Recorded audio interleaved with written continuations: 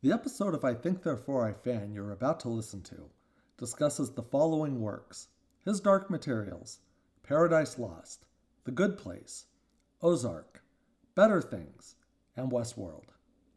You've been warned. Hello, everyone, and welcome to I Think Therefore I Fan, a pop culture and philosophy podcast.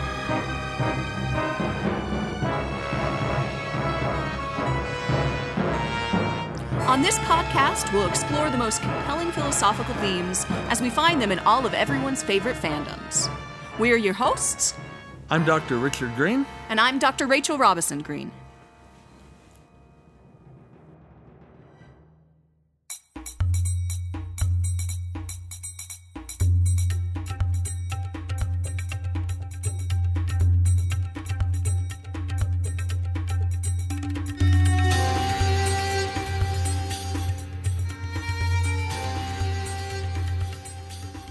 Welcome. Thanks for joining us. Welcome. All right, so today we're talking about His Dark Materials. the great Philip Pullman trilogy. And the reason we're talking about this is we've got a new collection of essays coming out. Can't say when for sure. It's in the hands of the publisher, probably sometime early fall, maybe late summer, thereabouts. And some of you might remember that many years ago, we did a collection on the Golden Compass, right? So this is with Open Court Publishing, the Golden Compass in Philosophy. And HBO came out with this new version of His Dark Materials, the old Golden Compass movie. Didn't do very well.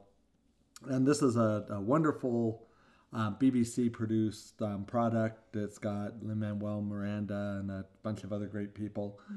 And so we saw that was coming on, and it looked very good, and it was. So the first season has essentially covered the first book in the trilogy, but we've gone ahead and done the entire book because that's how we roll.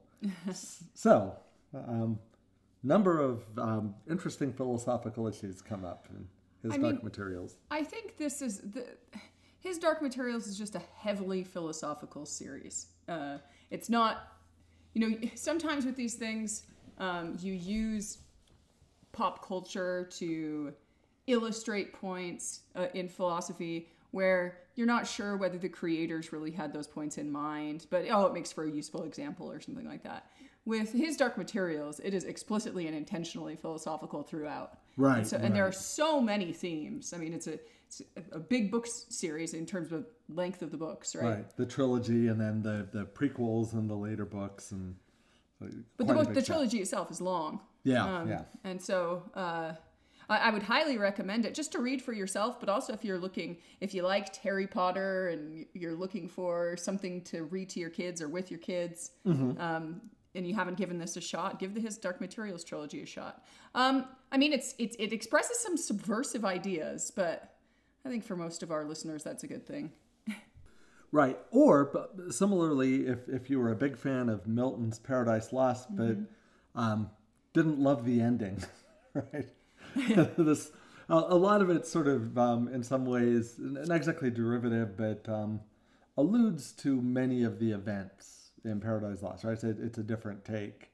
I wasn't trying to suggest that, if you liked Harry Potter, you'll love, but people who are committed to reading long book series with their kids, this is one to read because it's really good. And has many of the same charms, I think, that Harry Potter has, right? Just wonderful characters and, interesting use of magics and things like that. Yeah.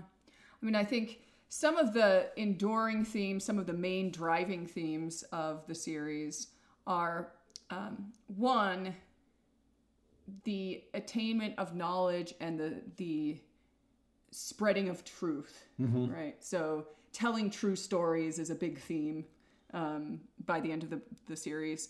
And also this idea that Eve shouldn't have eaten the apple, right? That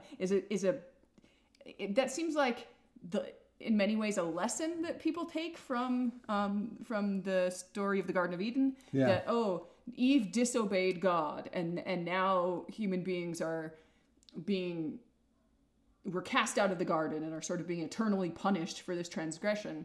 I can't think of any contemporary examples of how humans are being punished, but if I stretch myself, maybe. Well, so Pullman's exploring the idea that seems pretty intuitive to me, that if what you're eating from is the tree of knowledge, you absolutely should eat that apple. Right. I mean, that the attainment of knowledge is a good thing. And dust is in the series is this substance that is actually conscious. They call it dark matter in the universe that seems the most parallel to ours. So it's right. That's what, our understanding of dark matter is really toyed with in the series. But so dust is supposed to be this glorious thing, right? The magisterium, the organized religion, essentially in the series, is not a fan of dust. They're hoping to eliminate it entirely. So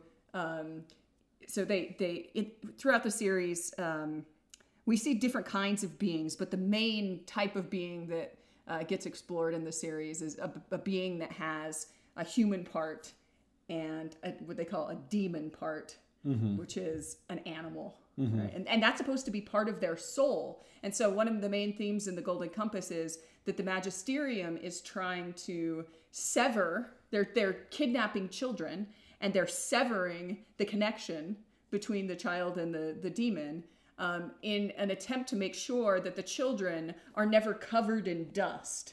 But essentially what this is by the end of the series is that they're trying to sever this relationship so that the child is never covered in knowledge. Right. So yeah, and it's described in these lofty euphemistic terms that they're keeping the children pure, they're keeping the children innocent, right? They're keeping evil away from them, this kind of permanent evil. But it is just that, right? It's knowledge. Yeah. So we're not to go all Emil Faber on our audience.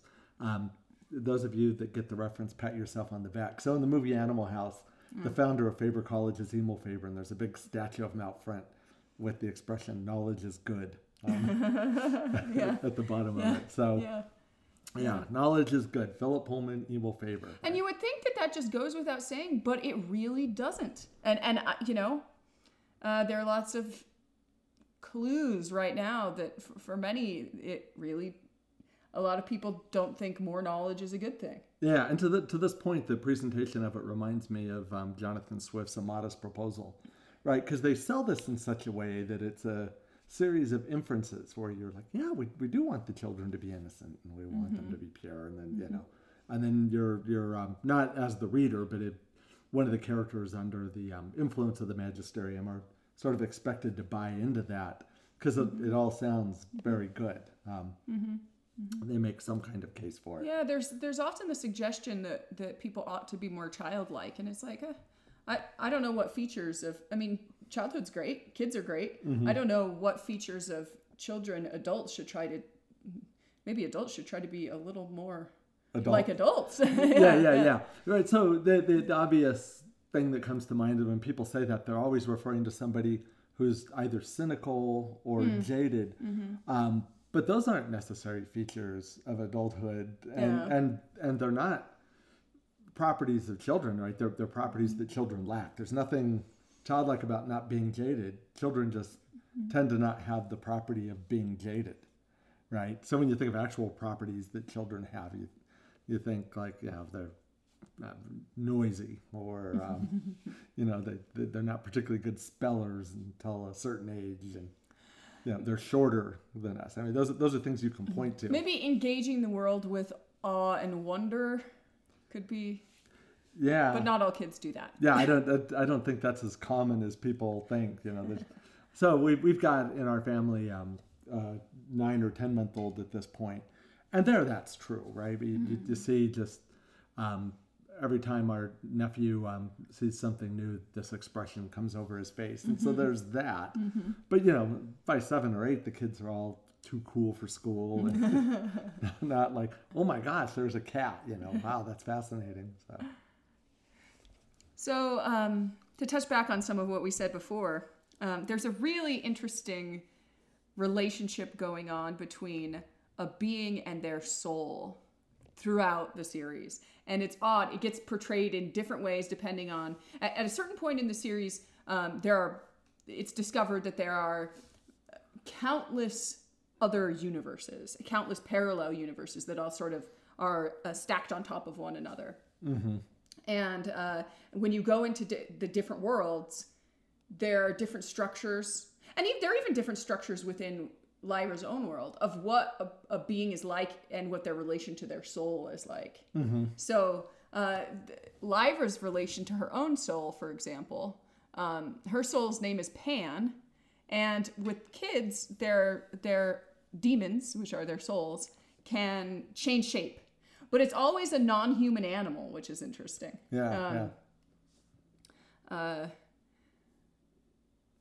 So, and I don't know exactly what if there's some sort of point being made with regard to the why it's an animal, or if it's just a creative mechanism. But you get the sense that it's sort of like a witch's familiar or something in some sense too. Mm-hmm. Or I don't know if you're allowed to use this expression anymore, a spirit animal. Mm-hmm. And it's supposed to be that the demon in some sense represents the person. So, but they're a distinct entity having distinct thoughts. So it's weird to say there's several points throughout the novel where Lyra says something equivalent to Pan is me, mm-hmm. right? So there's a point at which Lyra and Will go into the land of the dead, and Pan's not allowed down there. Yeah. And then so she says to the boatman that's taking him down the river, but he is me. If we're separated, we'll die because we're the same person. Mm-hmm. So, I mean... Yeah, and there's something sort of interesting with that where, you sort of alluded to, the way they interact. Mm-hmm. So there's one sort of important scene where Lord Asriel's demon, which is a snow leopard, tells him, turn around, informs him of something behind him, right? So there's this part of him that knows things that are going on externally around him that he's not aware of. Right. But then you could maybe make some kind of, it's the subconscious. Right. A parallel there, or Plato's tripartite soul. Right. Fulfilling different functions. But the characters will have conversations with their souls. Yeah. Right. And they're telling each other stuff that the other one didn't know. Yeah. I actually explore the tripartite parallel in my paper for the collection. So then you've got the armored bears, Panzerbjorn, and when you're introduced to Yorick Burnison, what you learn right away is that his soul is his armor, which has been stolen from him. Right, so he can exist without it. Mm-hmm. Right, so it's interesting because people, when they talk about their souls, they talk about their souls both as a possession and as something that is identical to them, right? Mm-hmm. I mean, in the real world. And that this is super true in the His Dark Materials series, that your soul is in some sense your essence, but at the same time, it can exist distinctly from you. Mm-hmm.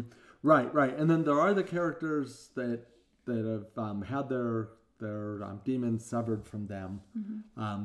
And the demon didn't survive that, but they managed to survive it. That happens. Seems to happen more often with adults than with children. Yeah. The children. It's this. There may be some examples that I'm misremembering, but she encounters on her journey before she actually makes it to the place where the intercision is being done. She encounters a little boy who just seems really, really sickly, and Tony, and before you know it, he's dead. But if I'm remembering correctly, they don't really explore any other cases where the children survive intercision. But lots of adults survive intercision. Yeah. And it doesn't do any good to do the intercision on adults, right? So they've already got the consciousness and the knowledge. But maybe it does do some good because they're kind of weird adults. They become zombies essentially. Yeah. I mean, they can converse and things. So, but just kind of barely, right? All sort of perfunctory stuff, right? They have these jobs and they say, now go over there and direct people around. the book is described as like the people, the adults who've gone through intercision are not curious. They have no imagination, right? So all those kind of key characteristics. When you think about the absence of those characteristics, you're kind of left with a zombie, right? Somebody who whose motivations are maybe purely mechanical, doesn't have any real compelling interests in anything. Okay, so changing gears a little bit, you had some thoughts on some connections with Nietzsche. Yeah. So some of it has to do with the life affirmation tone that the series takes on. So, Lord Asriel is waging a war on God, which sounds like this big epic thing. And it sort of is. It has epic elements. There are battles, and there are all sorts of different creatures in the battles. It's sort of like a Lord of the Rings kind of thing. But ultimately, the what you might call the targets end up being beings that maybe aren't worth all the effort. So I wanted to just say as an aside, and one of the early papers that I wrote on this makes this point. This was the main point of the paper. This book is a little controversial among Christians sometimes, but I don't really think that it should be, because the God in question doesn't resemble the Christian God in many ways at all. Yeah, right. You know, almost the exact opposite of all powerful. Yeah. So what you get by the time, so you learn, I think during the Subtle Knife, that, or maybe just the early first part of the Amber Spyglass, that God is, who they call the authority, has retreated, and he's retreated quite some time ago, and he's not really active anymore in the dealings of mortals, but he's appointed a regent whose name is Megatron, which sounds like a transformer or something, or a wide receiver for the Detroit Lions a few years back. And so he's kind of, and Megatron's got some serious plans that involve significant manipulation of human events and things like that. And so Lord Asriel's after them both. And the way that Megatron goes down is Lord Asriel and Mrs. Coulter tackle him off an abyss. Because in his Dark Materials universe, I should say Megatron's an angel. Angels are incorporeal and therefore weak. They're wispy. They're substanceless. They die fairly easily. And so he's not all that powerful a foe at the end of the day. Lord Asriel and Mrs. Coulter give up their lives to take him down, but it's not that difficult to do. And then, even more significantly, Will and Lyra just find the God figure of the book, the authority, in a glass case where he's basically being kept to avoid evaporating. And he's just as old and senile as you can possibly imagine a being to be. And pardon the pun, old as dust. And when they let him out of the thing, he utters a sigh of just incomprehensible relief and disappears into the atmosphere, right? Not like flying away, but disintegrating into nothingness. And so there's some God is dead themes, and I think more in the way that Nietzsche meant them. That literally in this case, but also like it's clear that being isn't serving the function. The concept doesn't have the strength that it once had. It's once you see what the authority actually is, it's nothing that should have any power over you, right? And so then you get this advice from Will's father that instead of trying to attain the kingdom of heaven, you need to create the kingdom of heaven where you are, right? And that's very Nietzschean. It's a very life-affirming message. I mean, Nietzsche has this, the whole. Our listeners have heard us talk about this before, but the doctrine of eternal recurrence, where he says, if you were going to live this life over and over again, if you were approached by a demon who told you you're going to live this life in every detail exactly the way you've lived it, would you encounter that information with joy or with despair, right? And so I think connecting these two themes, like creating the kingdom of heaven where you are, is about affirming your own life and not waiting for some hereafter to give substance or meaning to what you're doing. Right. And the name the authority is a nice sort of metaphor here, because exactly what you don't need is some authority, right? Yeah. Ubermensch, you do it yourself, so to speak. Yeah, good. You had one other topic you wanted to raise. Yeah. You can see who's doing the heavy lifting. Well, I've just gone through I just read the whole series again, just a couple of days ago. Really, I finished, and so I've got a lot of eager thoughts about it, and I just wrote a new paper on it. So yeah, and I've done most of my work for the collection some months ago. So yeah, I thought the idea of viewers who have been watching The Good Place and have heard our episode on The Good Place will notice some similar themes here too. So Lyra will go down to the land of the dead, and they find all these dead people that are in misery. You've got a kingdom of heaven in the series, but it's not a place where the dead people are really going. So instead, they're stuck in this kind of weird limbo where nothing ever happens. And anyway, and some of them have been down there for quite some time. And one of the things that Lyra does is they say there's a prophecy about her that she's going to put an end to death. She's going to kill death itself. And she and Will do that by using the subtle knife to cut a hole through the land of the dead so that the dead can escape through it. But escaping through it doesn't mean retaining your consciousness, like retaining your sense of self, right? So when they go through the hole, they become dust. Yeah. And it's interesting because in the series, dust is conscious, but I don't think you're supposed to think of dust as being like, this is an individual person. Right. So, I mean, really, the whole universe is a panpsychist universe where the idea is really Pullman mentions this a number of times, and you're kind of left wondering about the implications. Well, I believe he actually is on record as being a panpsychist, right? Okay, I wasn't aware of that. And so that everything is conscious ultimately, but dust is this special form, and people. So one thing that's interesting is that these. And probably not a coincidence, by the way, that Lyra's demon is named Pan. Oh, interesting. Although it's not clear exactly what the connection is. Yeah, that's interesting. I hadn't thought about that. The people in the land of the dead are really, I mean, they're really elated about the idea of leaving the land of the dead and becoming one with the universe. And you wonder if it's rational to be happy about such a thing.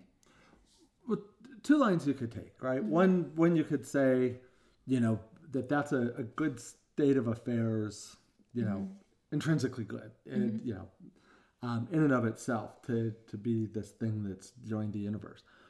The other line's suppose that it's not, but the way the underworld is described there, it's a pretty miserable kind of thing. It's just, so think of it as end of suffering, even if you believe that there's nothing after. That would provide two distinct reasons for being happy about it. Yeah.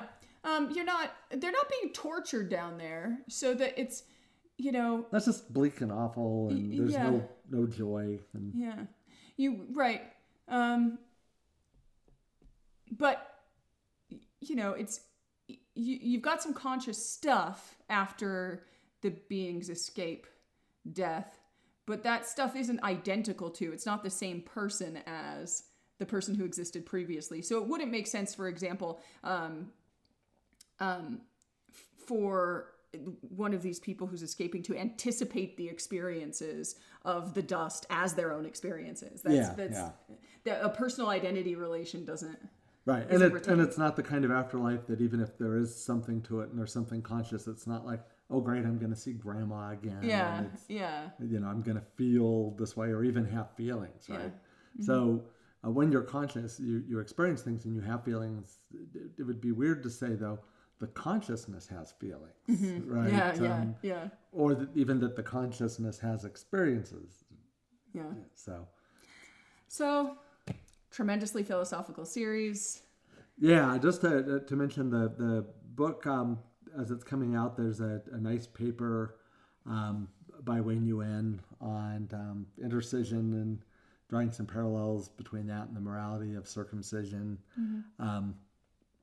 There's a couple of really good papers that talk about some of the connections with Milton, Paradise Lost in particular, and a handful of other things. My chapters on the badness of death and the badness of undeath, which is a topic that I write about. I don't know, every 5 years it comes up again for me. The collection turned out to be one that I'm really excited about. Yeah, me too. So I can't wait for it to see the light of day. Yeah, check it out. Yeah, lots of stuff on truth in it. 2 chapters on truth and 1 on lying, right? Which has turned out to be a nice... Major themes of the series. Yeah. Great.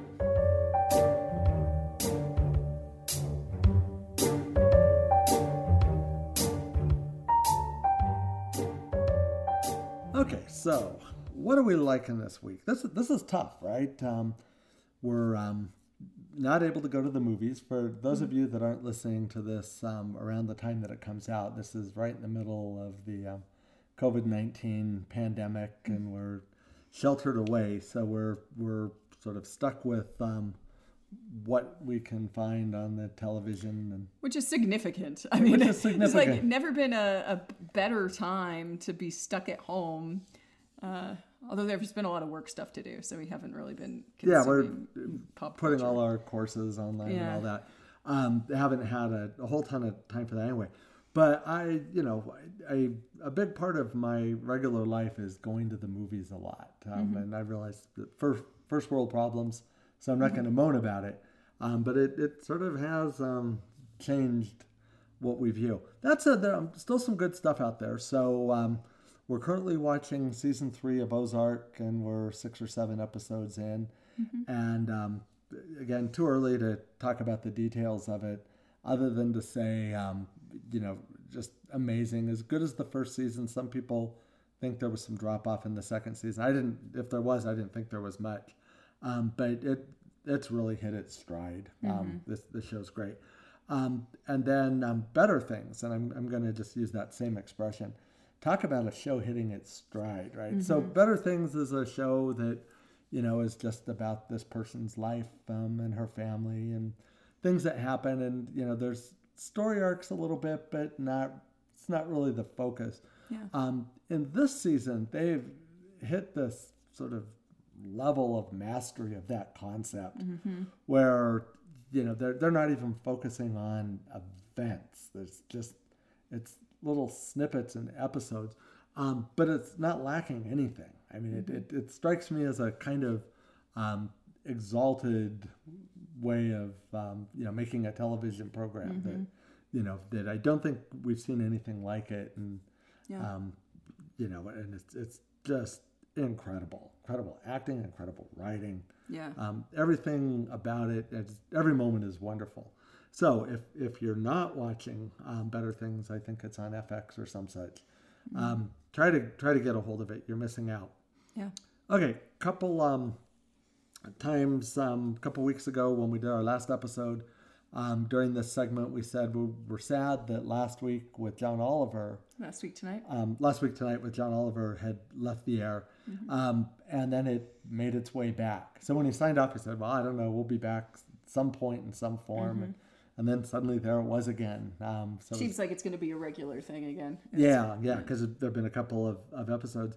And it's weird to watch, right? That it's not doing it in the studio. It's not got the audience and all that.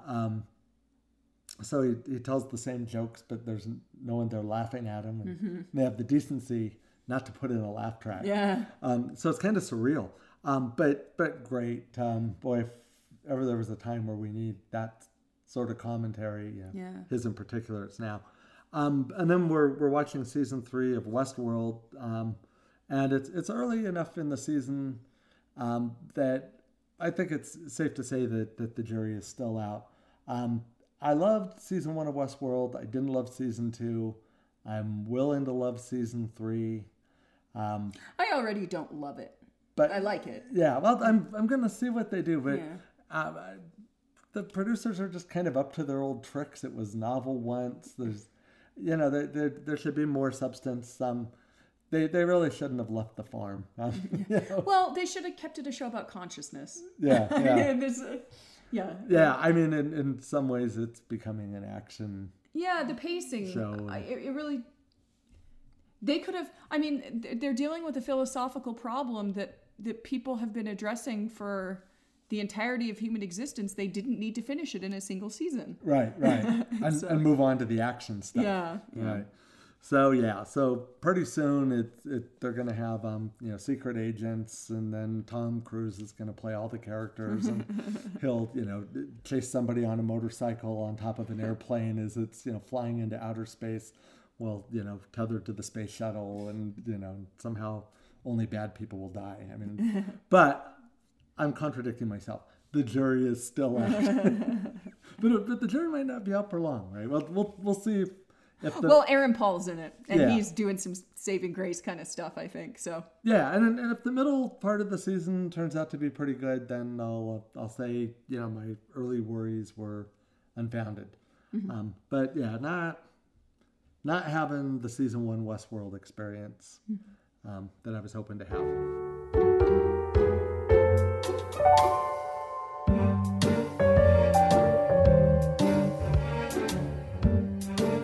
Okay, Rach, that's a wrap. Another episode is in the can, and once again, everything has come up Charbonneau. Please visit our webpage, that's ithinkthereforeifan.com, all one word, to find out about upcoming episodes. If you would like to support I Think Therefore I Fan, please go to the webpage, click on the link at the top of the page that says donate, and follow the instructions.